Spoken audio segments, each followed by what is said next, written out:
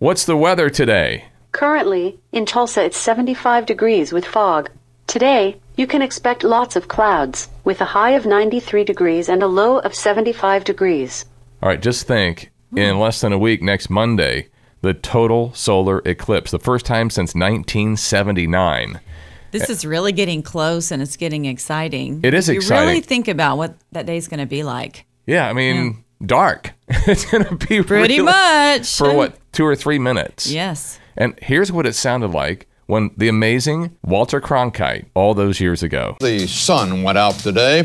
For a little under 3 minutes, the forces of darkness ruled in daylight as a great swath of shadow up to 190 miles wide cut across the continent from the coast of Oregon to Greenland. It was the last total eclipse of the sun for North America until the year 2017.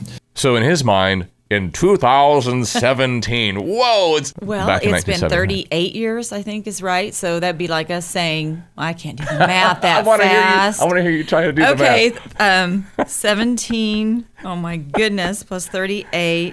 I mean, is 3, seriously, 4, it'd be like you. 2055. The next time will is be. that right? If it was that many years. Okay, say it like Walter Cronkite would say it. But really, it's only going to be in about 7 more years. I know. And that I just do not understand. 2024 is going to be the next eclipse that we have in this country. Total solar eclipse in less than a week. And here's what they were talking about. We learned a little science, too, from 1979. Yeah. Thousands of scientists and amateur viewers saw stars and the planets Mars, Venus, and Mercury briefly dominate the daytime skies.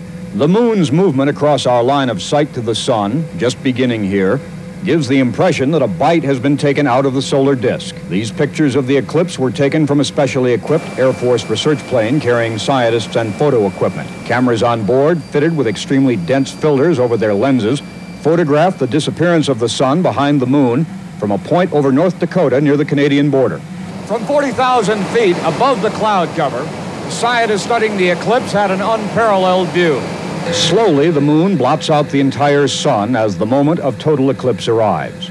Some final sparkles of sunlight filter toward Earth across the moon's mountains and valleys. Then darkness. With the filter removed from the camera lens, the corona of the sun can be clearly seen. Study of this solar atmosphere is one of the main scientific benefits from an eclipse. If you're doing something special for the eclipse, let us know. 460-KXOJ or 460-5965, a text or a phone call. And Katie's heading up to Missouri on Monday. And I am. I got my glasses ready. Do you have yours? Send us a picture of what your solar goggles or glasses look like. Yeah, what is your getup? Make sure it's safe. They had some interesting ones in the 70s. Like wow. Kids wearing bags and boxes. Cardboard boxes. They were protecting themselves from the sun. Yeah, we got to do that with our kiddos too.